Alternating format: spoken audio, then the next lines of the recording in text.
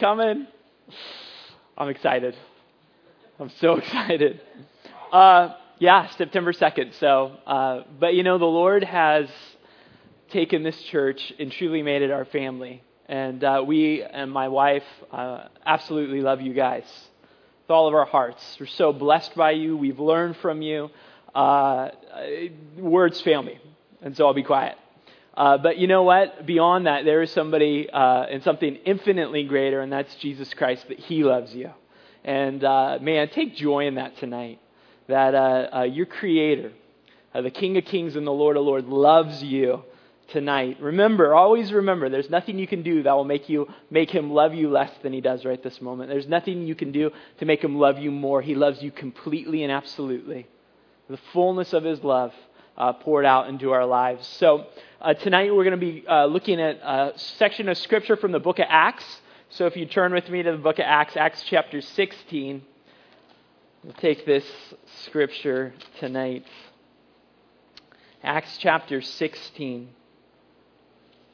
We're going to be looking at two verses in particular, verses 25 and 26.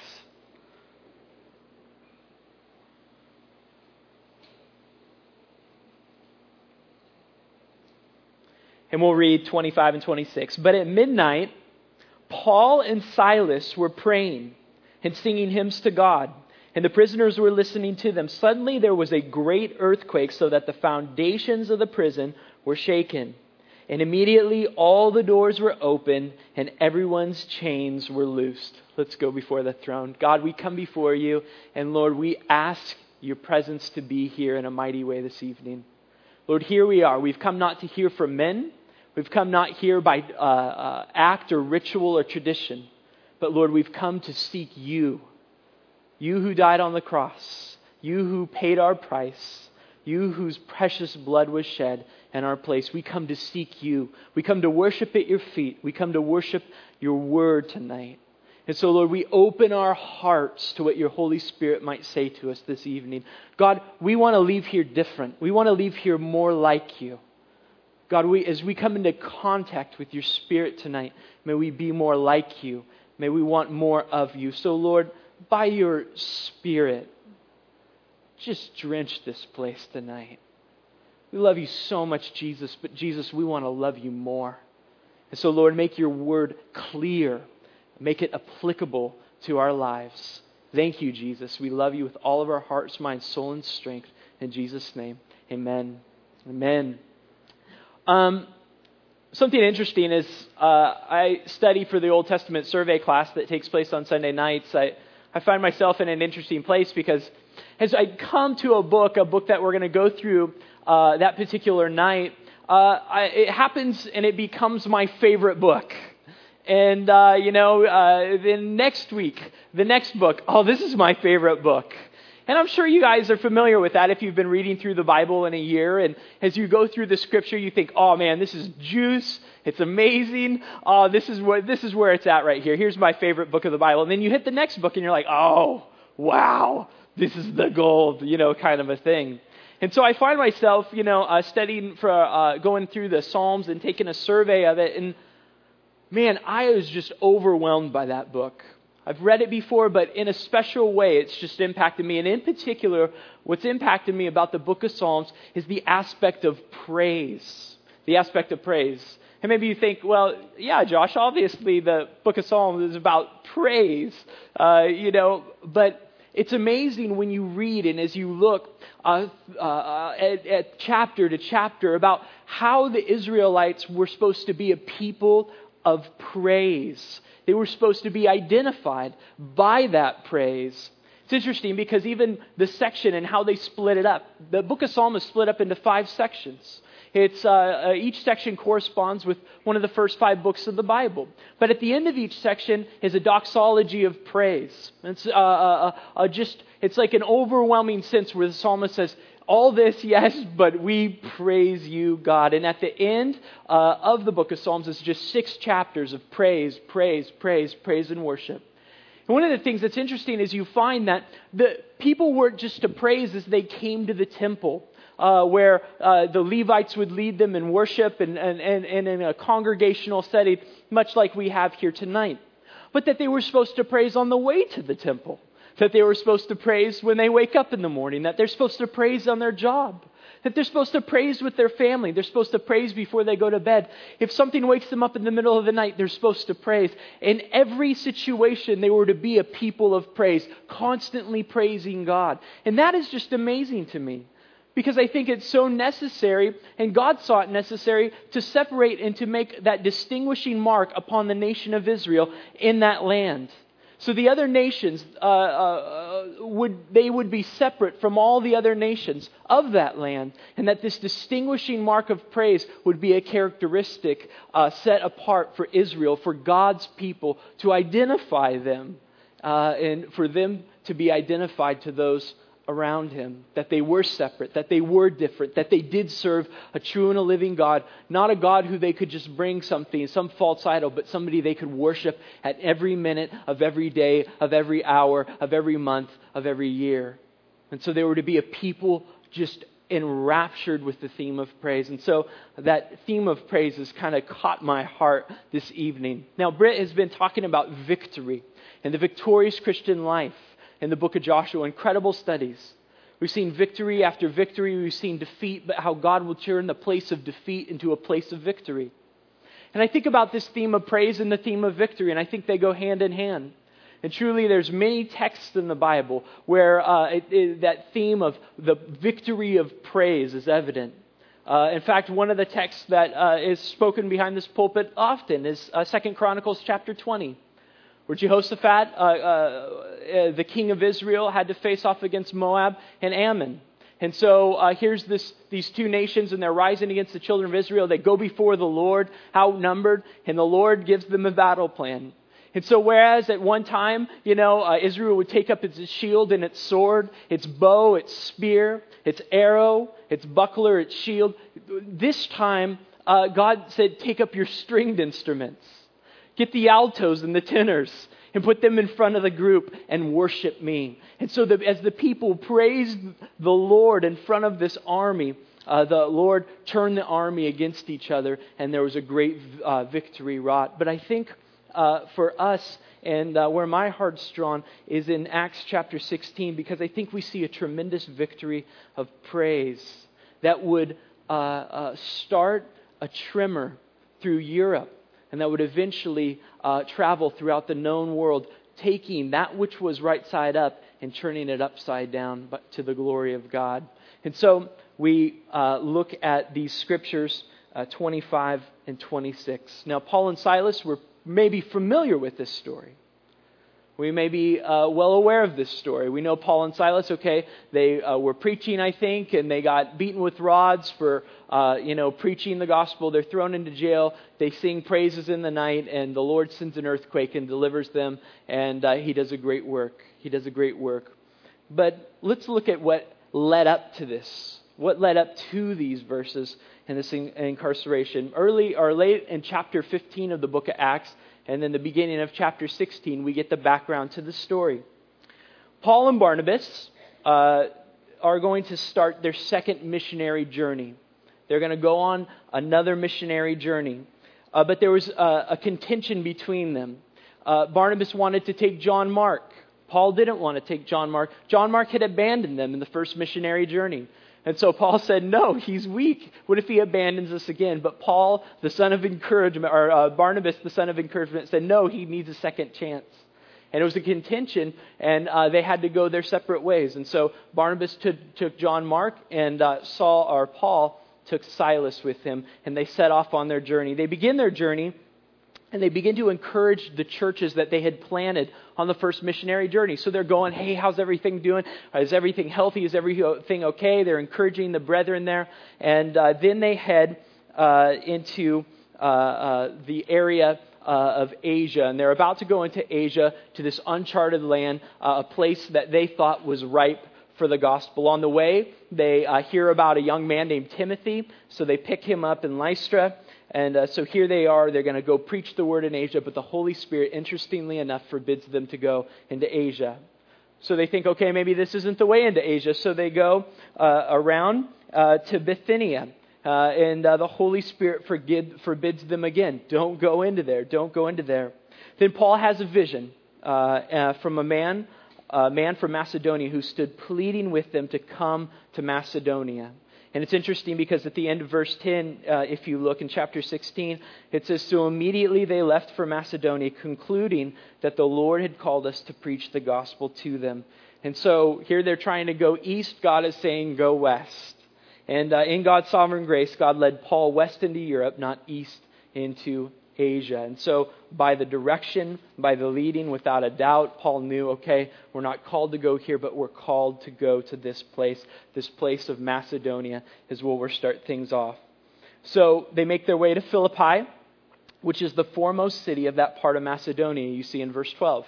And so Paul wasn't content to go to the boroughs or the suburbs of Macedonia. He wanted to go to that foremost city. He wanted to go to that location. He wanted to get right into the thick of it. And so he goes into that city. Philippi was, in a sense, a Rome away from Rome. It was a frontier colony, but magistrates were appointed from Rome to rule in that city. People from Rome who retired were sent to go there. And so it was a strategic thing so that they would have loyal colonies on the fringes of the Roman Empire. And so it was all about strategy, but Roman rule reigned supreme there. And so as they walked into the city of Philippi, they spent the first couple of days just kind of taking stock, searching the Lord, or seeking the Lord as to what He might have them do. And no one took note of them. No one took note of them except for one person. And that person is the enemy of our souls. Oh, surely he took note of this apostle and his companions. Surely as Paul stepped foot, he knew what that meant. Here was this man powerful in the gospel, and now he came into their land. And surely even then, from those first steps into that city, the banner that had long hung over Philippi, the banner that the enemy was in control, that this was his city, that he was the ruler of this town, that he was the chief one, the one in charge. Surely as Paul stepped into that land, without even a word, that banner started to come down, because the banner would be held up over that city, the banner of Jesus Christ. His souls would begin to be saved as revival would come to that place. And so someone took note of him, and it was the enemy, and the enemy had his attack ready for him. Now on the Sabbath, as was customary with Paul, he'd try to find the synagogue. And so he'd go and he'd look for the Jewish congregation, and he would start there. But this city had no synagogue, and that means it was probably not a big Jewish population. It only took 10 Jewish men to make a synagogue. And so he goes and he finds, if there wasn't a synagogue, then the Jewish people, as was customary, would meet by a river. And so it says there that if they went outside the city of Philippi, and they found women gathered to pray. And so they found this group of women there gathered by the river to pray. Now they'd be by the river because it was important to them to be in a place where they could wash themselves in a ritual type of cleansing before they prayed, before they worshiped, before they came before God in that way. And so it gives some meaning to Psalm 137:1 that says, "By the rivers of Babylon we sat down and wept when we remembered Zion." And here the exiles in Babylon, having no synagogue or place to worship, they would go to the river of Babylon. They'd remember Zion, Jerusalem, and they would praise the Lord, or as we see there, weep. Now Paul goes and he has a conversation. It says that he spoke with Lydia, this woman who was there. And that word there means a private conversation. And so he converses with her, and she ends up getting saved. And not only does she end up getting saved, but her whole household gets saved. Not only do they get saved, but they want to get baptized. They're taught and instructed. And one of the awesome things is that this woman named Lydia is from a place called Thyatira, which is in Asia. And Paul couldn't go to Asia to minister, so God brought someone from Asia to him. And she was the first recorded convert of Paul on the second missionary journey. And she would be a pillar in this church, Lydia, she was well off, well-to-do. She took them in, she housed them, and she would play an important role at the beginning of this church. But as I said, someone took note of these men. The enemy wasn't going to just give the city over. And so we see in verse 16, notice with me, It says, "Now it happened as we went to prayer that a certain slave girl possessed with the spirit of divination met us, who brought her masters much profit by fortune telling." So this young girl, demonized, brought her masters fortune. They made money off of her so-called gift. The girl followed Paul and us, and interestingly, she cried out saying, "These men are the servants of the Most High God who proclaim to us the way of salvation." And this she did for many days. But Paul, greatly annoyed, turned and said to the spirit, "I command you in the name of Jesus, come out of her." And he came out that very hour. So you have this interesting situation. And, the devil has two main tactics, doesn't it? First, he'll try to align with us. And he'll try to align with the church. Say, I'm not going to do anything. Let's just partner on this. There doesn't have to be spilt blood over this. And if that doesn't work, then he comes against us in a full frontal assault, as we'll see in persecution.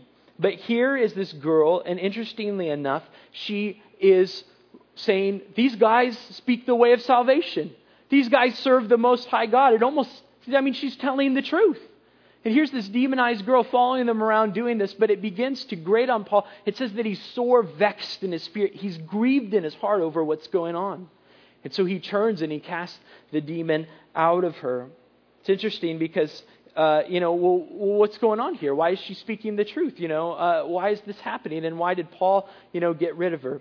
You guys have to understand, God will not have the testimony of truth spoken by those who are not true. For behind the method is a motive, and the motive is not that of helpfulness, but that of destruction.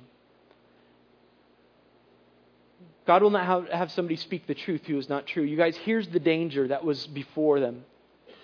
If this woman went unchallenged by Paul, if this young girl went unchallenged, and as she spoke the truth, yes, it was true, and you couldn't challenge the truth of what she was saying. But Paul challenged the truth of who she was. Why? Because if she could establish credibility with the citizens of Philippi, that yes, okay, maybe she's part of this group, maybe she's speaking, then she could take and she could twist after that point, after she had won their hearts, after she had won their trust, she could take, and the enemy could take and twist that truth into an error that would lead to destruction. And so it was such a dangerous time. In fact, G. Campbell Morgan, commenting on this, he said, "The hour of greatest peril for the gospel in Philippi was not the hour when they put Paul in prison. It was the hour when the damsel with the spirit of divination told the truth." It's when she told the truth. And the enemy will try to partner, and he'll try to come with some form of truth. But he isn't true. And remember that God will not have the testimony of truth spoken by those who are not true. Who are not true. So what happens after this? In verse 19, we see the reaction. It says, "But when her masters saw that their hope of profit was gone, they seized Paul and Silas and dragged them into the marketplace to the authorities. And they brought them to the magistrates and said, 'These men, being Jews, exceedingly trouble our city. And they teach customs which are not lawful for us, being Romans, to receive or observe.' Then the multitude rose up together against them, and the magistrates tore off their clothes and commanded them to be beaten with rods." And so here, these guys lose their source of income. They lose their jobs. And they rise up. There's no concern over the girl. There's no concern for her welfare, that she's been delivered, that she's been set free, that she's not enslaved to this demon any longer. But they look and they say, "We've lost our prophet." And so they grab them, and it says they drag them into the center of the city there. And the center of the city is where they conduct all kinds of business, where they do where the magistrates would rule and judge and decide on different situations and different cases.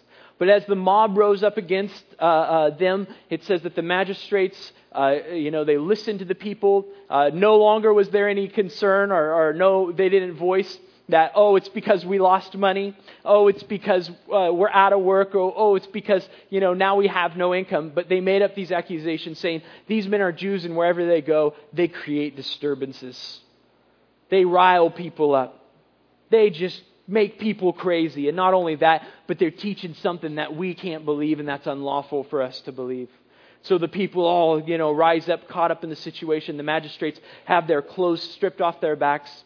There are men, assistants to the magistrates called lictors, and they would carry rods on their back, much in the same way a police officer would carry a gun on his hip. And they took those rods off and they began to beat these men. And in verse 20 it says, "And when they had laid many stripes on them, they threw them into prison, commanding the jailer to keep them securely. Having received such a charge, he put them into the inner prison and fastened their feet in stocks." And so after they'd been beaten mercilessly, just brutally, and a lot of the time they would do this to get evidence for the trial. They'd get a confession through the beating that they would use as evidence in the trial. And so these men had nothing to confess. And so the brutality of the beating, they'd beat the back with these rods, the bruises and the blood just dripping and caked. And not only that, but then they were taken into the inner prison. They were taken down into the depths of the dungeon, the worst place, dank and dark, just horrible. And with their open back, the sores on their back, bleeding, hardly able to move.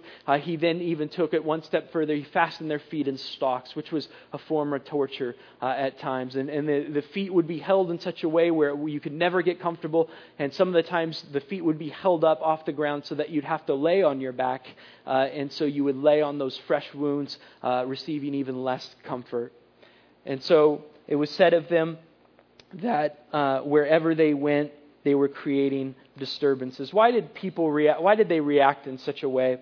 In John 3, it says, "This is the judgment, that light has come into the world, and men love the darkness rather than the light, for their deeds were evil. For everyone who does evil hates the light and does not come to the light, for fear that his deeds will be exposed." And so there Jesus is saying, he's saying, you know what? As we go in, and as Paul and Silas are these incredible lights wherever they go, uncompromising in their witness, uncompromising in the gospel, uncompromising in their character. Wherever they went, they were a tremendous light. And so people loved them when the gospel was delivered, when they were set free from the power of darkness and bondage to that darkness, where their sins were forgiven, where they met their Savior face to face, their sins washed as far as the east is from the west. The people would raise up and love Paul and Silas and his companions for the light that they brought into their lives. But on the flip side of the coin, people hated Paul because he exposed their deeds. And people don't love the light whose deeds are evil. And so this group of people bugged by this.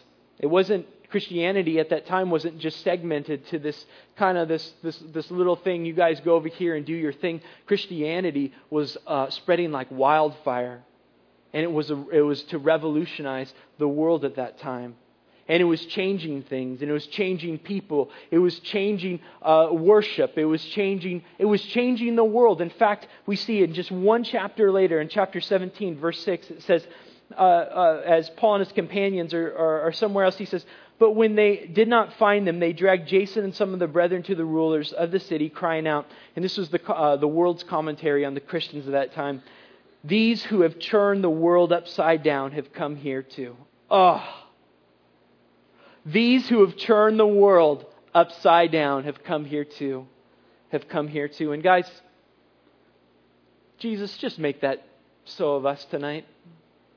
Let us change this world upside down or right side up, however you want to put it. Things need to shake. Things need to shake a bit. You guys have to understand, not all disturbances are bad. And just in the sense that they were creating disturbances wasn't a bad thing. A smoke alarm creates a crazy disturbance, doesn't it? It can be annoying, it can be grating. And the firefighters went through and there was some article saying that over 50% of the smoke alarms have the batteries taken out of them. Why? Because the battery starts to die, it goes off, and then we think, I'm not going to go through this, and who knows, it goes off at weird occasions. It's too sensitive. When I cook eggs on the stove and they start to burn, I've got to wave the towel in front of it, and it's this huge process, and it's better just to remove it. But man, when the smoke is billowing into the house, when the kids, you hear them coughing, when something's stinging your eyes, and the flames start to lick the wall of the house, man, and that alarm beats through that smoke, and your heart quickens as you wake up, you know what's happening. You know what's happening. And so you and your family can be saved as you get out of that place of destruction. And so too the church should be like that alarm. oh man, the smoke is billowing, the flames are licking. And so the church needs to sound that sound of alarm and say, escape, escape, escape. And so some disturbances are good. It's not bad to make someone feel uncomfortable for walking away if they're telling you a dirty joke because you don't want the Holy Spirit who's pure inside you to take part in it. It's not a bad thing to stop somebody from gossiping and making them feel uncomfortable because that's sin. You see, some disturbances aren't bad things. You know, we want our doctors to tell us the truth, don't we? How would it be if we had a doctor who just candy-coated everything? Doc, how am I doing? I'm not feeling too good. Oh, you're great. You've never been healthier. You're phenomenal. But, you know, let me just say that if you should probably fill out that will and testament in the next 3 weeks. But you're doing great. We don't want that. We want the truth. We want the truth, and we need to speak the truth, and we need to speak the truth in love. In love. And I find that when I love people, I want to tell them the truth. I find that if I say I love somebody and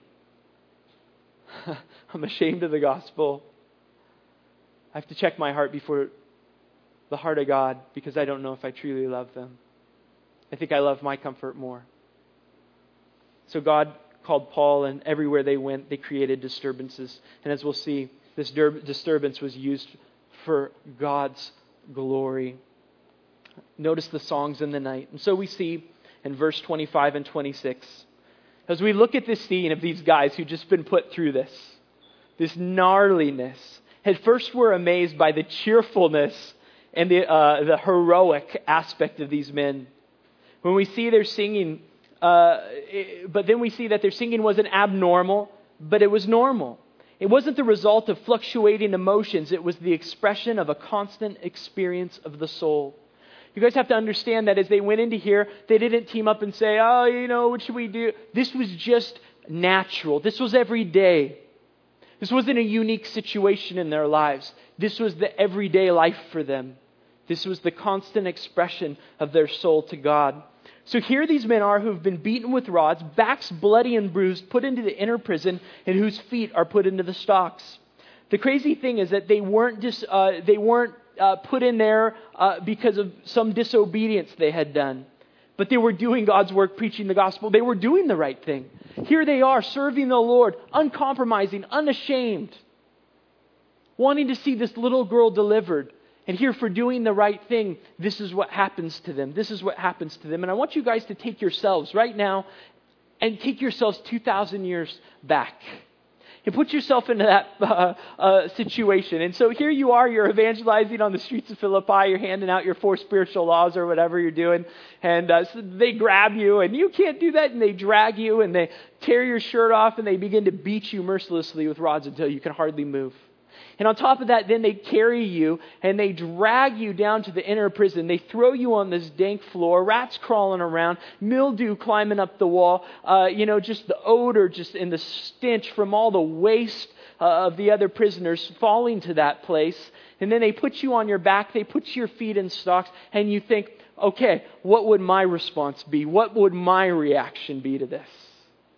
You take yourself and you put yourself back and you take yourself back to that point. What would our reaction be? Now, truly there is a pain that we bring upon ourselves at times that we have to be responsible for. And sometimes we do it because of our foolishness. I remember being in junior high. And I remember as I was in junior high, there was this guy, and he was a little crazy, but we all are in junior high. And he was looking for attention and different kinds of things, but he told me one Sunday, he said, I really want to have a broken arm. I've never broken anything. I don't have a broken arm because I want to cast, and I want people to sign my cast. And I think somebody else had just had a cast, and he thought that was great. And I kid you not, the very next Sunday, he comes in with a cast. He had broken his arm. And I'm like, oh my goodness, this guy, whatever he sets out to do, he does it. But then I got the whole story. He said, well, I took my bike and I rode it as fast as I could into a telephone pole. And he broke his arm. Absolutely amazing. I couldn't believe it. The sad thing, and we can be so cruel in junior high, is nobody signed his cast. But I mean, I signed it real big and Psalm 119 on there and, took it up. But it's interesting because there is a pain that we can bring on ourselves that we have to be responsible for. That the foolish things we do. But there is a pain that comes from life. There is a pain that comes no matter where we are in this earth as we follow God. Wherever we are, we truly follow God with all of our hearts. We pay a price for it. We pay a price for it. Some more than others, some in different ways. But there's pain that happens to us and that comes into our lives because life is just that way, or because there's evil people in the world, because they take advantage and they do this and they do that thing. And so pain comes into our lives in a variety of ways that we that we didn't call upon ourselves for. I look at this room and I can only imagine the testimonies in this room of the pain that's been endured. And it's a very real thing in our lives. And it was a very real thing to the apostles. They felt the sting. They felt that. And here theirs was physical pain. And sometimes it's physical pain with us. But sometimes it's emotional pain. It's these different avenues of pain. It's these different avenues of difficulty and circumstances. And so you take yourself back and you put yourself in that situation and you say, what would be my response? And I ask you this question tonight. And I don't ask you this to because I ask it of myself. If I put myself in that story, would the story be the same? If I put myself in that story, would it be the same story? Because I think my response would be, I'd curl up in a ball and suck my thumb. Oh. And pain can be gnarly, can't it? And how we deal with pain in the different ways. How sometimes it just is that perspective, like the apostles have, that gets us through. I remember when I was first married, I was so excited to wear my wedding ring. And I was an electrician by trade. And in construction, you're not supposed to wear your rings, but our boss, since we just got married, was giving us some slack. But I ended up catching it on something and ripping my finger off. And so I have a few rings now. But it was amazing because, they put it back on. And they did 5 surgeries and everything. And it was so rad. I got to go to this awesome hospital where they pioneered microsurgery. And how they got the grant was amazing. They took these 2 rabbits in their garage. And they cut the ears off of the rabbits and moved them and switched them, sewed them up. And they worked. And so they got this grant to start this hospital pioneering this microsurgery. And so I was in there one day, and it was my 4th surgery or something, and I'm just like, and my finger, it hurts so bad, kind of a thing. And I began a conversation with somebody who was there also. And this man, he began to tell me that he had gotten caught in some press in some machine and had pulled the whole left side of his body into it. And it just mangled his arm. He lost his thumb. And on top of that, they took his big toe and they put his big toe for a thumb. And they used to do that. It's amazing. And so, once you're not standing on it, it looks and it works like a thumb. But you have to learn to rewalk. And so he's excited because now he's got a thumb, but he's trying to learn how to use it and grab stuff again. And he's learning to walk and everything. And he's telling me this gnarly story. And then he asked me and he says, so what'd you do? And I looked down at my little finger and I said, terminal illness. But it put it in perspective for me. And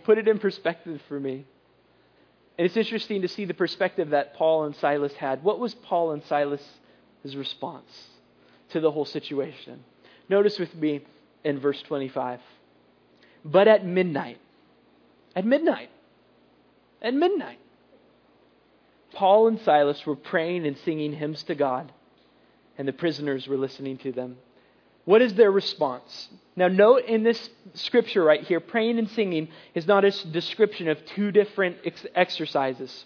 That of offering petitions and also singing hymns of praise. They're not, oh Lord, do this, and then praising after it. There's no suggestion of petition in the word translated praying. The word covers the whole ground of worship, asking for gifts, rendering adoration, continued supplication, offering thanksgiving. The word praying is immediately qualified by the word singing hymns. So we are not warranted in believing that these men were asking for anything at this moment. The worship of these men was that of adoration. These were exercises in spiritual joy. It was the expression of the gladness of their hearts. And so what was their response? First of all, they weren't asking for anything. They weren't asking to be delivered. They weren't asking for the pain to stop. But they took and they adored Jesus Christ. The situation they were in, they didn't say, "Oh Lord, deliver us. Oh Lord, the injustice of it. Oh Lord, we've been wronged. Oh Lord, your gospel has been contained in this prison. People are out there who need you." All that was not even a part of their thought process as they lifted their voices and they sang praises to Jesus, the King of Kings and the Lord of Lords, in that dark place at midnight.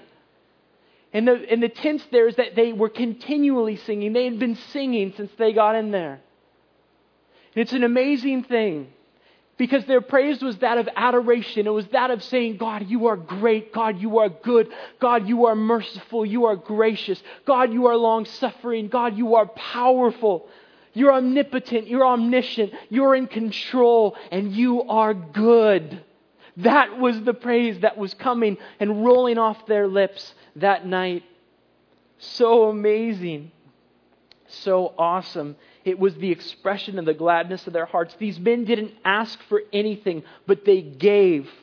In the darkness of the night, their feet fast in stocks, their backs bloody, they offered praises. They gave, and their giving was the outcome of their gladness. They gave to God. They gave to God. "Oh Lord, you're good. Oh Lord, you're marvelous. Oh Lord, you're awesome. Lord, you've come and you've lived inside of my heart. God, you, by your precious blood, have set me free. God, you've transformed my life. God, heaven is my home. Oh, how we worship and adore you. Oh, you are King. Oh, you are great. Oh, we worship you." And it was the outcome of their gladness. It was the outcome of their gladness. And we look at this and we speak into that situation and we say, what in the world is there to be glad about? Look around. Don't you see you're on the ground? Your back's bloody. Here you are. The gospel's not being preached. What is there to be glad about? There's no half-empty glass. The glass is broken. It's destroyed. There's no bird on your shoulder singing little sweet songs. It's dead. What is there to be glad about? And I think with all my heart, and I believe with all my heart, that their response to that question would be, what is there to be sad about? What is there to be sad about? Jesus lives in our hearts. And though they take our bodies, they can never take Him. Jesus rules and reigns from His throne in heaven. And though despots and rulers rise up and they blaspheme His name, they can never remove Him from His throne. And they would say, what is there to make us sad? We have eternity. Our names have been written in the Lamb's book of life. You notice the prisoner's response to this situation in the end of verse 25. And the prisoners were listening to them. So here's these guys. And remember, it's midnight. Most of the prisoners typically would be asleep at this time. But something got their attention. Something grabbed hold of them. And they're listening. And you guys have to understand, the word there for listening means attentive listening, or that listening that brings pleasure. That listening that brings pleasure. And so you've got this sense that here they are. They're leaning at their chains. They're pulling at their chains. They're listening to these men who are singing praises to this God that they say they follow, this God they say that they worship. And the idea is that listening that brings pleasure is like hearing good music versus hearing bad music. And you know that distinction, because we all have different tastes and everything. My taste, I don't necessarily like polka. It's not my favorite kind of music, But there is that music that you enjoy, right? That you just listen to, that's beautiful. I mean, my favorite kind of music is what we do and what we'll be doing right after this study. Oh, how that just, wells up in the heart and bursts into flame. But here, that's the idea. And in fact, here's a picture of that listening that they were doing. Remember when you were a kid I know it was Christmas time and your parents just got back from shopping and they go into their bedroom and they're telling each other what they got the kids and everything, and you hear your name through the door. And so you run and you grab a cup from the cupboard and you put it against the wall and you strain to hear what's being said. And you know, as they're talking, you hear your name again. And so all your focus, all your attention is to pick apart the words that are being spoken and tie them back together in your mind. And wouldn't you know it, they're getting you exactly what you wanted. And you just go, yippee, and you throw the cup and it goes into the ceiling fan or something like that. But that's the kind of listening. That listening that brings pleasure, that listening that made them wonder, that attentive listening. And the thing is that this was an incredible and amazing witness to these prisoners. You have to understand that these prisoners weren't just the average guys in a lineup, but they were gnarly guys. The jailer would later almost commit suicide. Why? Because at that time, the Roman law was that if one of your prisoner escapes, then you suffer the penalty for it. And so surely there were men in that prison waiting for the death penalty. And here these guys from every kind of walk in life, from every kind of evil and background, and they're caught up in the moment of it all. They're caught up in the awe and the splendor of these men, because surely as this was a tactic to get evidence and to secure testimony, prisoner after prisoner would come into that place after being beaten. And oh, how the moans would keep them up, how the groaning, how the complaining, how this and how that would keep them up through the night, how they would yell for them to be quiet, how they would stop their ears. But these guys were different. There was something different about them. It wasn't that they stopped their ears, but they were fascinated. It wasn't that they were tired, but that something kept them up. It was that these men were so different than everybody else, that these men truly lived the transformed life that they proclaimed it to be. And what a powerful witness to see the reality of Jesus Christ in a Christian life and how the world watches and listens and is listening attentively. And I promise you that when they see that reality, it brings pleasure, because it gives them a sense that, okay, maybe there is something to this God of the Christians, this God of the universe, this God who said that He came and died in my place. People watch us. People who hear that we even have something to do with Christ. Oh, how they watch us. Oh, how they incline and strain at their chains to see, is this real or is it just another show? People watch our lives for the reality of what we proclaim.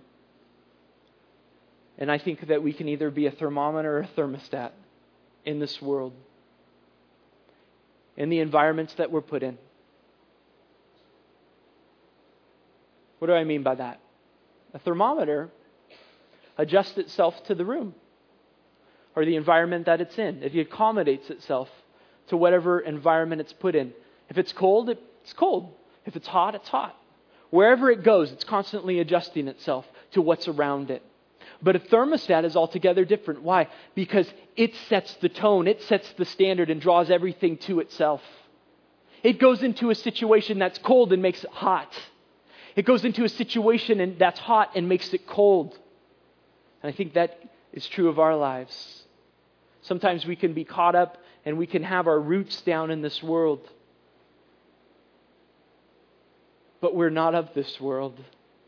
We're not citizens of this country.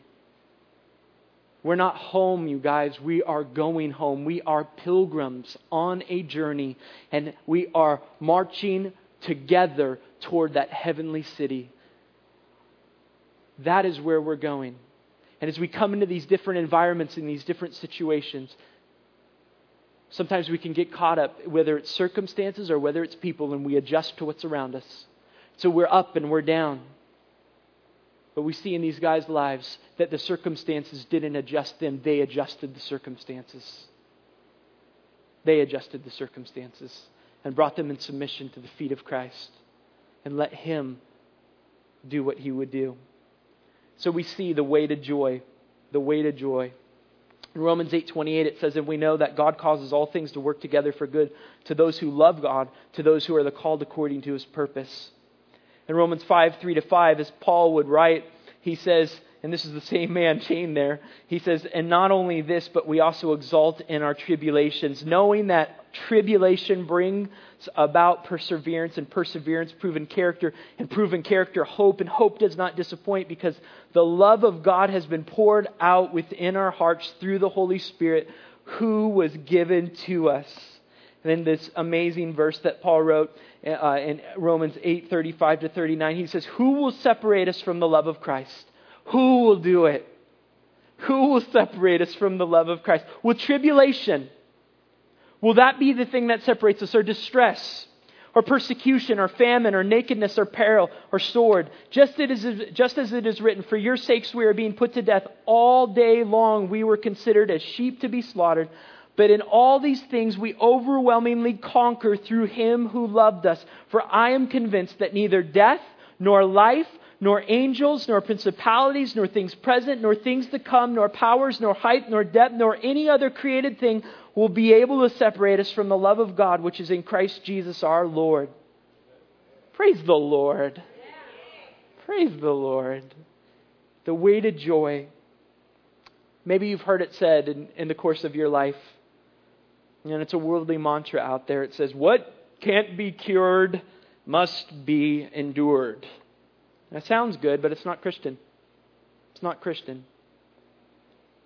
That perspective. But Christianity says these things must be endured because they are part of the cure. They're part of the cure. What do I mean by that? Jesus said in John 16:20, truly, truly, I say to you, that you will weep and lament. So He's telling them, you're going to weep, you're going to lament, but the world is going to rejoice. It's going to get dark. It's going to look like they're winning. He says, you will grieve. But here's the key. But your grief will be turned into joy. The way to joy is through suffering.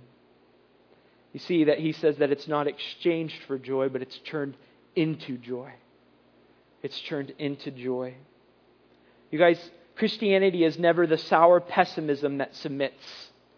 It's never this sour pessimism that, this is all there is, and submits. Listen to this. It's the joyful optimism that cooperates with the process. It's that joyful optimism that says, I know that God will work all things together for His good. Because I love Him and because He's called me. It's that joyful optimism. It's not this sour kind of pessimism. It's that optimism, that sheer joy that says, I cooperate with the process. You guys have to understand, these men were not callous. They were not indifferent. They were in an intense amount of pain. They weren't like, bring it on, I could have taken 40 more stripes. That wasn't their deal. But their focus wasn't on that. Their focus was on something greater. Their focus was on the greatness of their God. That He was in control. That He loved them. And so they loved Him back. My dad was walking along the beach when he was first saved in the early 70s. He's walking on the beach at night and the moon is full and beautiful. It's almost dropping into the ocean. Nobody else is on the beach. He's walking and he's talking to the Lord. The sand is cold on his feet and he sees something off in the distance. And it's glittering and gleaming and he's wondering, what in the world is this? So he walks over to it and he looks down and it was a Coke bottle. You know, the old Coke bottles, the glass Coke bottles, and it's sitting in the sand there. And it's taking the moonlight and it's reflecting it everywhere. And my dad said the Lord spoke to him and said, Jack, I want you to be that Coke bottle. What? Is this about my scene or something?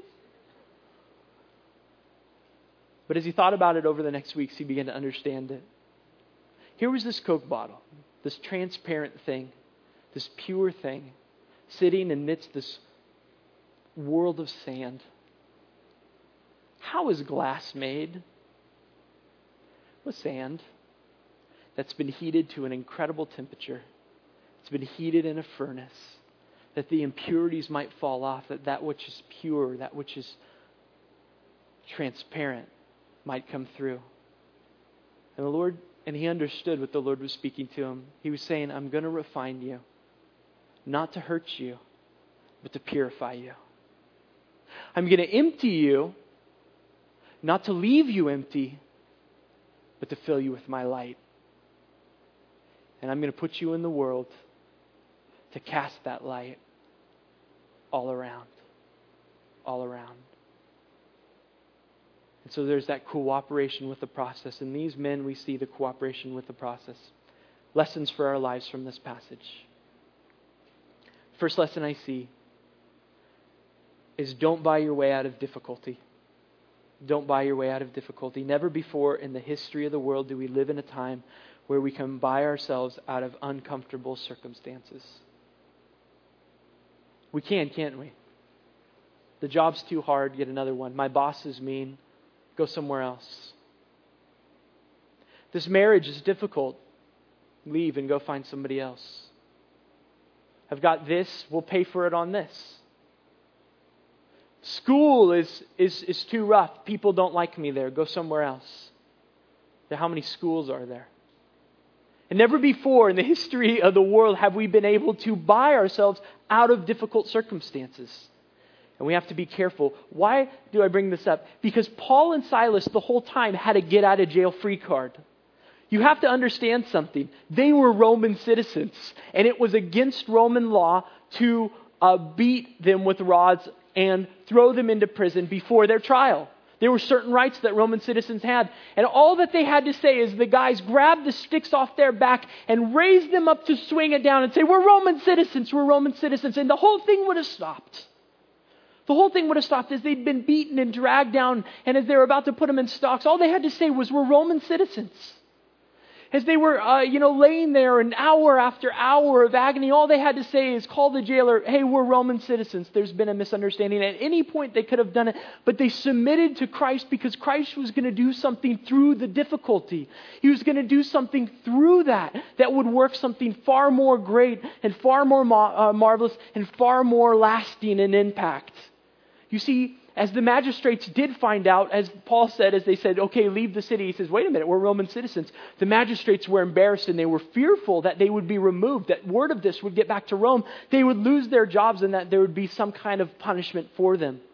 And so the glorious thing is, you see, the precedent that had been set with beating Paul and Silas was that, we can treat the rest of their converts like this. We can treat the rest of the church like this. But when they found out that the magistrates found out we've done something wrong, God set up a protection over that church where this group couldn't bug them anymore. And they were able to be established and to grow without that persecution.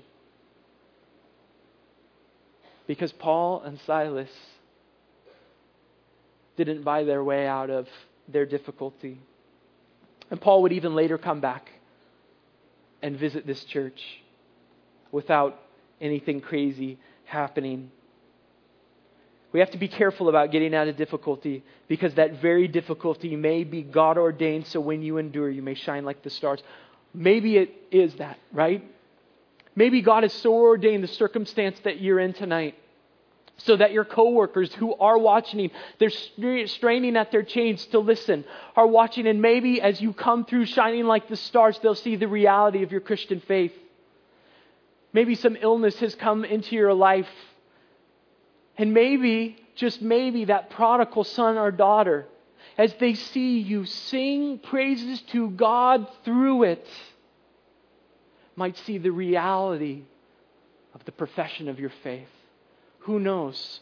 Maybe the difficulty we try so hard to run from is that which God has ordained to do something marvelous, to do something amazing, to do something glorious. I think about the boys in the furnace, Shadrach, Meshach, and Abednego, and all they had to do was bow down. Who would take note of it? No one would notice. We just got to bow down and worship this silly image for a little bit. But they said no. They didn't buy their way out of the situation. They went into the fire not expecting to be delivered, but they were delivered.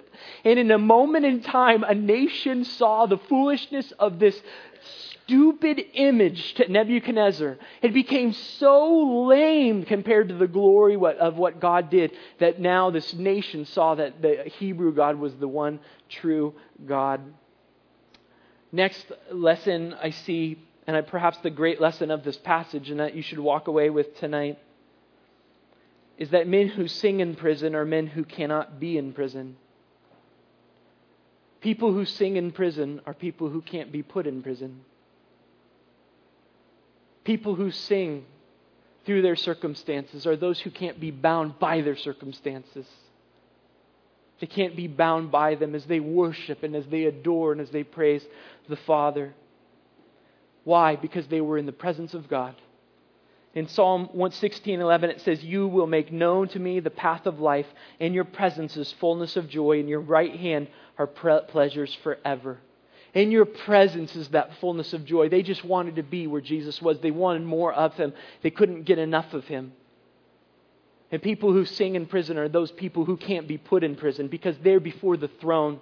Sure, their bodies are down here. Sure, their bodies are telling them this. Sure, their bodies are here. But where are they spiritually speaking? They are before the throne room of God, joining in the choir of saints through the thousands of years, praising and worshiping the King of Kings. And the freedom that brought to their soul. Perhaps it is about midnight in your life. Circumstances seem against you. You'd say with Jacob tonight, all things are against me. All things are against me. But notice that God gives songs in the night. In Job 35:10 it says, "But no one says, where is God my maker who gives songs in the night?" In Psalm 42:8, "The Lord will command His loving kindness in the daytime, and His song will be with me in the night, a prayer to the God of my life. His song will be with me in the night." Church, no matter the circumstances, and I don't say that lightly, and Paul and Silas didn't take their circumstances lightly. I don't. But no matter the circumstances, praise Jesus, worship at His feet, adore Him who is altogether lovely. There's a woman named Madame Guyon, and she was put in prison for a while and treated illy and harshly for her beliefs in the Lord. But she wrote this in prison. This song, she said, "A little bird I am, shut from the fields of air, and in my cage I sit and sing to Him who placed me there. Well pleased a prisoner to be, because my God it pleaseth Thee. Not have I else to do, I sing the whole day long, and he whom most I love to please doth listen to my song. He caught me and bound my wandering wing, but still He bends to hear me sing. My cage confines me round, but though my wing is closely bound, my prison walls cannot control the flight, the freedom of the soul. Oh, it is good to soar these bolts and bars above, to Him whose purpose I adore, whose providence I love." Think of John Bunyan, who wrote that incredible book, The Pilgrim's Progress, in prison. That work that I think is second to the Bible. I think of Horatio Spafford, and some of you have heard this story. But here was a man, an assistant to D.L. Moody. And he was in Chicago, and he was well off. He had 3 daughters. He had a lot of real estate. And what happened is the Chicago fire hit, and it wiped him out. And completely wiped him out. And then he had a son a short while later, and his son would soon die after he was born. So these circumstances kind of seemed against them. D.L. Moody at that time was in Europe and doing a great work, and sent message, "Come over, I can use your help." And they thought, yes, it would be good to get away. And so Horatio stayed back to take care of some business and to settle things. And he sent his wife and his 3 daughters on ahead. And tragedy of tragedies, the ship that they were on sank in the middle of the ocean. When he got a telegram from his wife with 2 words on it: "Saved alone." Saved alone. And his daughters had drowned in that ocean. And so as he was journeying over to meet his wife in Europe, all these things in his heart, all these circumstances, so overwhelming it can be. And the captain called to him and said, this is the spot where the ship had gone down. And so as he went out over the railing and as he looked at the icy waters below, he penned this song. "When peace like a river attendeth my way, when sorrows like sea billows roll, whatever my lot Thou hast taught me to say, it is well with my soul. Though Satan should buffet, those trials should come, let this blessed assurance control, that Christ has regarded my helpless estate and hath shed his own blood for my soul. My sin, oh, the bliss of this glorious thought, my sin, not in part but the whole, is nailed to the cross, and I bear it no more. Praise the Lord, O my soul. And the Lord haste the day when my faith shall be sight, the clouds be rolled back as a scroll, the trump shall resound, and the Lord shall descend. Even so, it is well with my soul. Praise the Lord for that testimony. Oh, how that song has brought comfort to people for generations. Next thing I see, and we're almost done, is people who sing when their work is stopped are people whose work is never stopped. First you have the prisoners, and surely some of the prisoners got saved, but you have this jailer. This jailer who's awakened by an earthquake, and he runs in and he hears this, oh, the prison doors are open. Oh no, what's going on? And he's about to take his own life. He thinks all is lost and all is just hopeless. And Paul cries out from the darkness. He says, don't do that. We're all here. None are gone. And the man comes and he falls down at Paul's feet and says, what must I do to be saved? Paul says, believe. Believe on the Lord Jesus Christ and thou shalt be saved. And he goes into the house. He preaches the word to his family. His whole family receive it. They're all baptized. And now here's this jailer who was cruel and put them in the stocks. And now the next scene is him washing the Apostle Paul's back, cleansing those wounds, taking that sponge to Silas's back, cleansing those wounds, making them clean. And so those who sing in prison, as we look and you go, oh man, their work has stopped. No, the work has never stopped. And how this family must have become a pillar in that church. How this transformed life was a testimony to all those around. I think of Amy Carmichael, who was a missionary to India. She so loved her kids, she never came back to America, or she never came back to where she was from. But she loved her kids so much, she called them her darlings. And there was one day where she was praying and she was just caught up and she's like, Lord, if there's any way you could use me to a greater extent for my little darlings, then do so. And as she got done with her prayer, she walked into a house and the floor had just been dug up. It was dark and she didn't see it. And she fell into this pit. She broke her foot. She broke her leg. She twisted her spine. She'd spend the rest of her life, the next 20 years, on a bed. Oh, but that bed was not a confining bed, because she wrote praise and hymn and song and book after book and song and hymn. And that bed didn't hold her and bind her.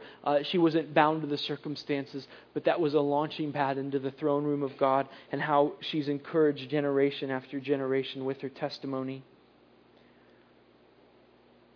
Finally, they praised God because they knew Him, and kept praising because in knowing Him they wanted more of Him. And there is the secret. Why did they praise God? It was because they knew Him. But in praising God and in knowing Him, they wanted more of Him. Guys, it is only through intimacy with Jesus Christ that we want more of Him.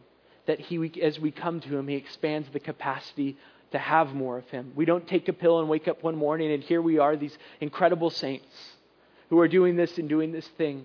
But it is by devotion and communion with the King of Kings and the Lord of Lords. It is sitting at His feet. It is on our knees in worship and adoration and prayer that we get to know Him. It is taking up His Word and every day chewing on it. Like we are so importantly meet all our meals and eat all our meals. It's taking up His Word and feasting on that to know Him. And you guys, as the psalmist cried out, as the deer pants for the water, so my soul pants for Thee. The more you get of Jesus, the more you want of Jesus. The apostles could praise Jesus and keep praising because they knew Him, and in knowing Him they wanted more of Him, and praising Him they only wanted to praise Him more. It's like taking a balloon to your lips, and here's this small kind of a thing, but through that intimacy of that lips touching that thing, the capacity of that is expanded. And so God, as we come, as we whisper in His ear and He whispers on our ear, as He kisses our neck, so He expands the capacity for Himself. Oh, how we want more, how we get thirsty. We hunger and we thirst after righteousness. We want more Jesus, we want more Jesus, we want more Jesus. And then praise is easy. Praise in the noon, praise at night, praise in the darkness. Praise is an easy thing because the more you get to know Him, the more you get that vision of Him, of who He is, that He is the incomparable Christ. Oh, the more you want Him and the easier it is to sing. Why do you think we will sing for eternity? Why do you think that? Do you think it's because we'll be programmed that way where, okay, we're in heaven now, we've got these glorified bodies, and now these glorified bodies are programmed to worship for all of eternity? No, it's because we will see Him in the fullness of who He is, and with everything in us, we cannot but help but praise and worship Him. It will be the constant expression of the soul, climbing that ladder for more and more and more of Jesus for all of eternity. For all of eternity. For all of eternity. The earthquake in verse 26 I only mentioned just to point out that it's not that important. It's cool, it's awesome what God did through it, but there's not always an earthquake. There's not always an earthquake. And Paul and Silas didn't sing because there would be an earthquake. Guys, remember that. They weren't there singing because they thought they'd be delivered. If we do this, we'll get delivered. That was not their part. That was not their thought. How do we know that? 11 years later, Paul would be in another prison. And he'd be chained to Roman guards. And there was no earthquake and there was no deliverance in that prison. But he would take and he would write one of the most beautiful books in the New Testament, the book of Philippians, a letter to these people. And it's amazing to me what the theme of the book was. It's none other than the theme of joy. Paul never stopped singing because circumstances didn't dictate when he sang and when he didn't sing. He sang despite the circumstances, and so should we. The victory of praise in our lives. Often I see pianos and they're used for a lot of different things. I've seen pianos with picture frames on them and vases, flowers and arrangements. I've seen people stand on them to change light bulbs. Seen them covered, uncovered. I've even opened one up and seen one loaded with books. But those things, none of those things are what a piano was made for. A piano was made for one thing, and that was to be played. We find ourselves sometimes caught up in a lot of different things that we were not made for. And we're distracted over here and we're distracted over here, but we were made for one thing, and that is to praise and to worship our King. And there's satisfaction and fullness of joy when we're doing what we were created for. I close with this story.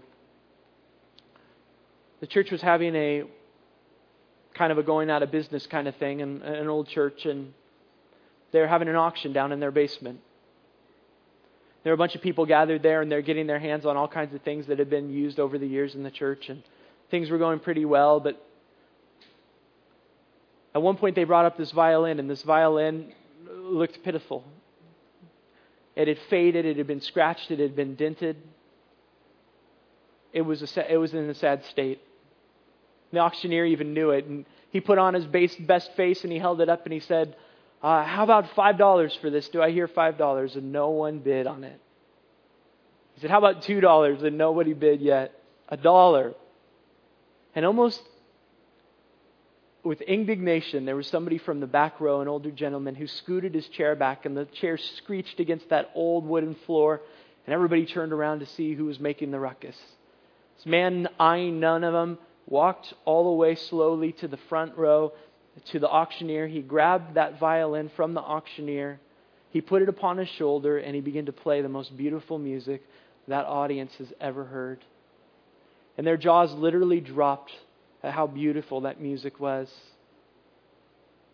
They couldn't believe it. And the auctioneer, now with a renewed boldness, got up and he said, do I hear $5? And somebody said $20. Somebody said $50, $200, $2,000, $5,000. And you guys,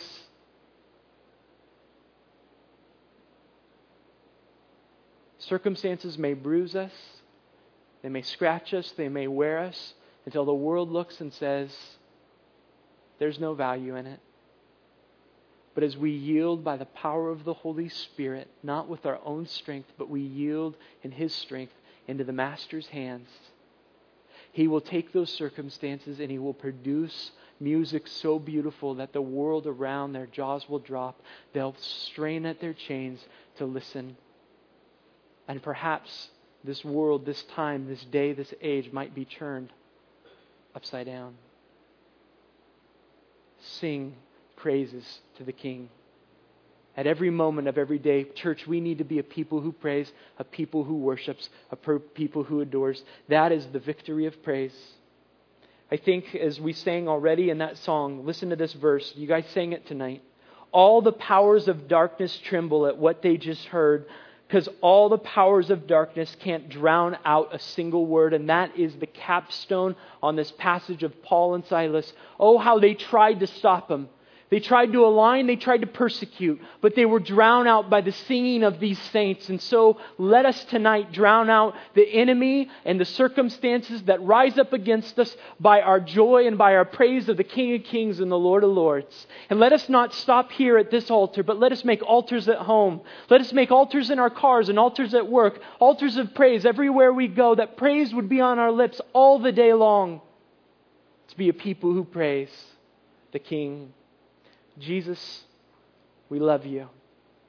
Jesus, we adore you. God, we desperately want to be a people who are marked by this. Lord, we want this victory to mark our lives. How we long, Lord, for more of you. God, I pray for those in this room who don't know you. Truly, they're like that jailer who thought he had the keys to unlock all the doors, but who himself was the true prisoner in this story. I pray for those who are prisoners, who hold their keys of freedom up as badges. God, set them free tonight. Bring them to your feet. Bring them to the cross. Wash them in your blood. Save them. Open their hearts to receive your word. Save people here tonight. God, stir up in your people the heart of praise. Thank you, Jesus. We worship and adore you. In Jesus' name, amen.